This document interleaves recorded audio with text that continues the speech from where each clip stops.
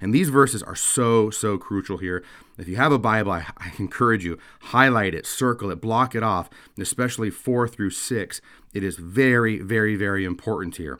So let me read verse 3. Moses went up to God, and the Lord called to him out of the mountain, saying, "Thus you shall say to the house of Jacob, and tell the sons of Israel, you have seen what I did to the Egyptians, and how I bore you on eagle's wings and brought you to myself. Now therefore, if you will obey my voice and keep my covenant, you shall be my own possession among all peoples. For all the earth is mine, and you shall be to me a kingdom of priests and a holy nation. These are the words which you shall speak to the children of Israel." All right, crucial verses here. So now what happens is they're on the mountain. God is giving instructions to Moses, and God is promising here to make Israel a holy, royal, priestly nation. Now, he is fulfilling the promise. Like if you go back to Genesis chapter 12 and elsewhere, remember that God made a threefold oath to Abraham.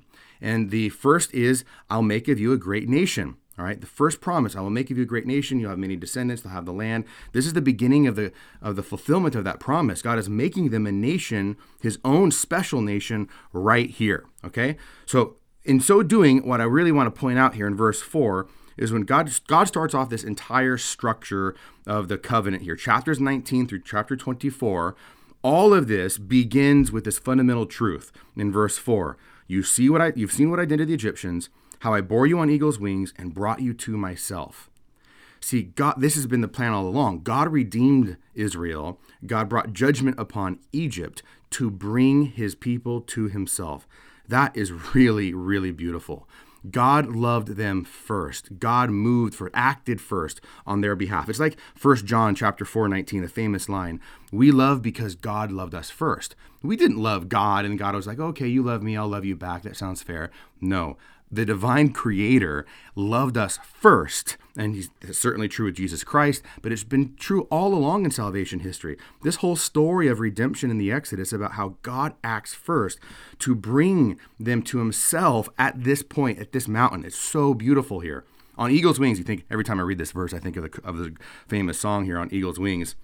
But that's exactly what he's doing. It's a beautiful image of protection, of care of his people here. All right, so that, before we talk about anything else in this particular lesson, as well as part 2 in the next lesson, it's that God acted first on behalf of love for his people. Everything else must be seen in that context. So he says this, I took care of you, I brought you out to myself. Now, verse 5 here, he says, now therefore, if you will obey my voice and keep my covenant, then you'll be my own special possession. So let's look at this first. If you will obey my voice and keep my covenant. I highly encourage you to circle the word if. That is crucial. You need to obey my voice and you need to keep my covenant. If you do, then you will be greatly blessed. So what God is talking about here, obeying my voice and keeping my covenant here, that's going to be the subject matter for chapters 20 through 23. The 10 Commandments in chapter 20, the covenant code is what it's called in 20 through 23. If Israel obeys God and keeps the commandments and keeps the various laws and stipulations that are set forth in chapters 21 through 23, then God will be their God, and they will be his special possession. We'll talk about that in just 3 seconds here, almost. Okay, so it is a conditional promise here that all the blessings of the covenant do hinge on the fact that they must obey. Now, God is faithful. God will never be unfaithful to his people. That is proved over and over and over again in the scriptures. But Israel must obey God, and if they do, they will be his own special possession. Now, that word possession amongst all peoples, that word is segulah. I have it right here in your notes, Segullah, segulah. That is a very crucial word here, but of course in all of Scripture. I have a footnote for you. I'd actually like to read it because this word is very significant. So your commentary, actually it's on the Deuteronomy commentary, not the Exodus one. It says this, Segulah means property, often with the connotation of something highly valued and carefully guarded. As a secular term, it can refer to the royal treasures of a king. As a theological term, it describes Israel as a people elected and loved by the Lord. Israel is God's treasured possession, the people he cherishes and protects as uniquely his own. Later in the Old Testament, when a time of judgment becomes necessary, the Lord promises to smuggle out a faithful remnant within Israel as his special possession. And the idea of Segulah carries over into the New Testament as a description of the messianic people of God in Titus and 1 Peter. Okay? So you can see here from this quote, This is a very significant word. Israel is not an afterthought for God. Israel is front and center in God's own mind here, metaphorically speaking. Israel is cherished and beloved by God. And in fact, Moses will say this later on in Deuteronomy. And Deuteronomy is his last will and testament. But he will say in chapter 7, verses 6 and following, commenting on this particular point here. So really, Deuteronomy 7, 6 through 8 is a commentary of this verse here in chapter 19, verse 6. He says, "For you are a people holy to the Lord your God. The Lord your God has chosen you to be a people for his own possession, for his own segulah, out of all the peoples that are on the face of the earth. It was not because you were more in number than any other people that the Lord set his love upon you and chose you, for you are fewest of all peoples. But it is because the Lord loves you, is keeping the oath which he swore to your fathers, that the Lord has brought you out with a mighty hand and redeemed you from the house of bondage, from the hand of Pharaoh, king of Egypt." End quote there. That's a very beautiful line. Whenever I teach Deuteronomy, I love to emphasize this, that God has set his heart upon Israel. They are to be a holy people, consecrated, set apart as his special possession. Why? Not because they deserve it, not because they've earned it, but because of grace. The Lord set his love upon them and chose them because he's faithful to the covenant that he swore to Abraham, Isaac, and Jacob. He's redeemed them from Egypt because of this love.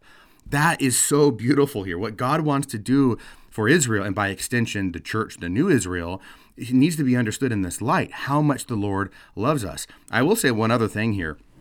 Language like this, here in Exodus chapter 19, in Deuteronomy, not just chapter 7, but so many other places, it really shows us that the God of the Old Testament is not this caricature of wrath and hatred and vengeance. A lot of people say the Old Testament God is just so horrible. Thank heaven that Jesus came along, because they have this depiction of Jesus as somebody, throwing daisies around in the field saying, "I'm okay, you're okay." It's all a caricature. The God of the Old Testament is so loving and so compassionate. He desires to be with his people. And I really like to emphasize that when reading passages like this. This is not an angry, vengeful, wrathful God here. Absolutely not. This is a God who deeply loves his people and has called them. Okay? And so the Catechism will comment on this as well in 28:10. "From the covenant of Sinai onwards, this people is his own. And it is to be a holy or consecrated," is the same word in Hebrew. It's to be a holy or consecrated nation because the name of God dwells within it. That's beautiful. They're holy, they're consecrated because God is with his people. So that is really beautiful. Now, at this point, when you explain this to individuals that Israel is called apart, he called Abraham, Isaac, and Jacob and promised a covenant to them, swore a covenant to them. Now he's fulfilling that covenant, calling Israel out as a special possession. That's all beautiful, absolutely. But a lot of people will say, well, how unfair is this God, right? There's always all kinds of objections against God, and you're not surprised to hear that. How unfair is this God to love Israel? Like, what a wrathful, vengeful, unfair God who doesn't love all the other nations. What about those poor Egyptians that just got annihilated in this Theomachy? Remember the divine smackdown we saw at the plagues. What about the poor Egyptians and the Babylonians and the Assyrians and all these other nations? Why does God just love Israel? Okay? Well, the point is that God loves Israel and calls Israel apart and consecrates them and makes them holy for the sake of all the nations. Again, go back to Genesis, the threefold covenant that God made with Abraham. God said to Abraham, "I'll make you a great nation. I'll make you a great name," right? Kings will come forth from you. But then ultimately, it all is going to be looking towards the fulfillment of the third blessing, the third covenant, which is worldwide blessing. All nations will be blessed through Abraham and Abraham's descendants. That's the name of the game. That's the goal all along. All nations will be blessed through Israel. And this next verse here is going to explain this point very, very clearly and very beautifully here. "So if you will obey my voice and keep my covenant, then you shall be my own possession, my own segulah among all peoples, and you shall be to me a kingdom of priests and a holy nation." That is super significant. I'll highlight that, underline it, star it, whatever you got to do.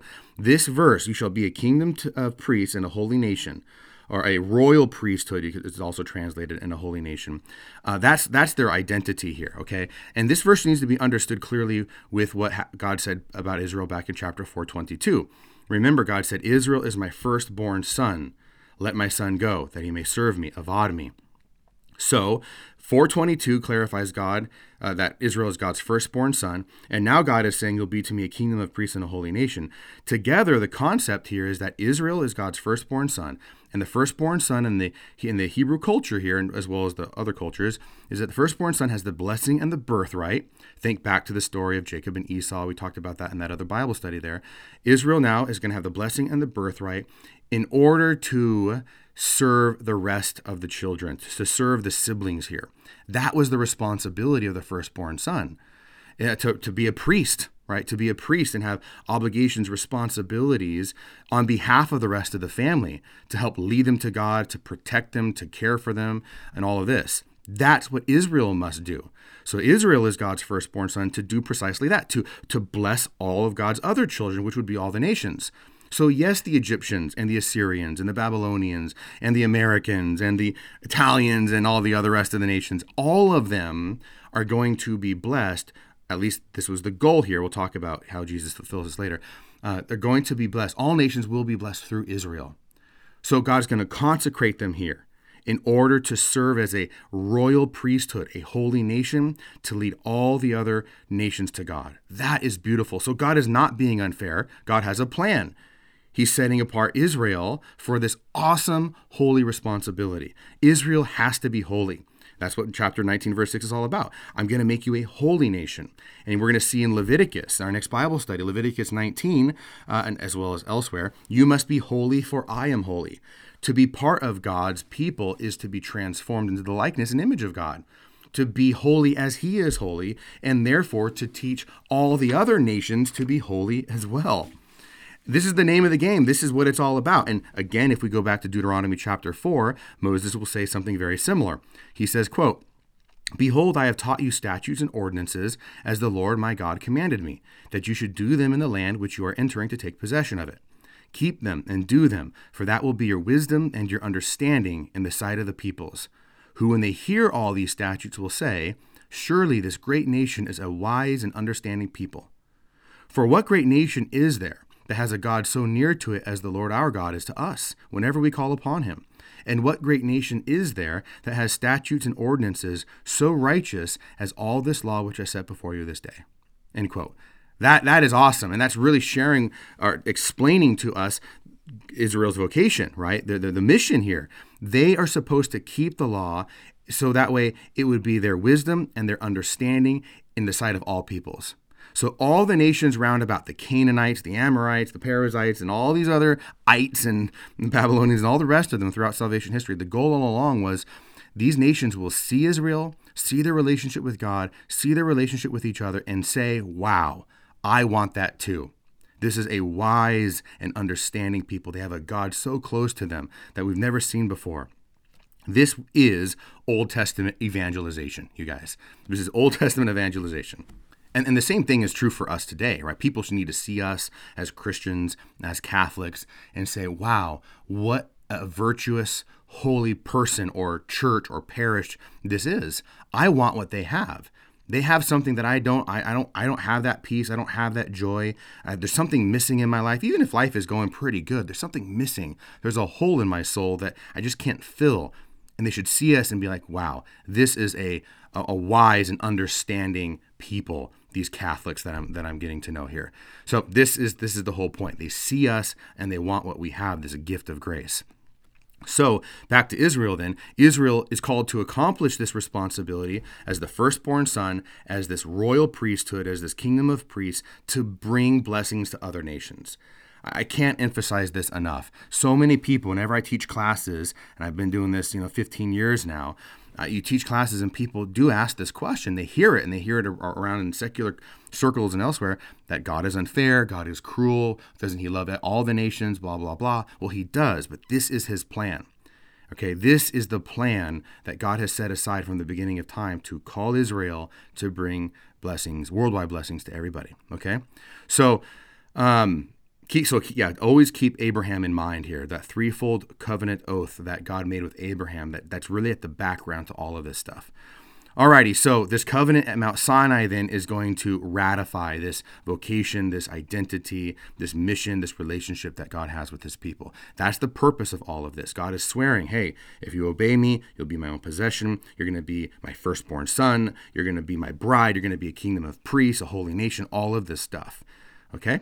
So now, unfortunately, you go through salvation history, as I did in my salvation history course, Israel fails over and over and over again. Ultimately, it's going to be Jesus Christ, the true firstborn son of God. Now, Israel is called God's firstborn son, but they fail. Like Adam. Adam is the son of God, and he failed. Israel is the son of God, and they're going to fail. Even the son of David is known as the son of God. Solomon, he fails. But Jesus is the true son of God. All right, by his essence, his nature, all right, not by creation, not by adoption, but by his nature, he's the firstborn, he's the only begotten son of God, and he will fulfill this mission, okay, because he really is the means by which all nations will be blessed through the establishment of the new Israel, the new church, the new temple. And this is what 1 Peter has in mind in chapter 2, verse 5. He says, like living stones, be yourselves built into a spiritual house. That's a new temple, right? To be a holy priesthood, to offer spiritual sacrifices acceptable to God through Jesus Christ.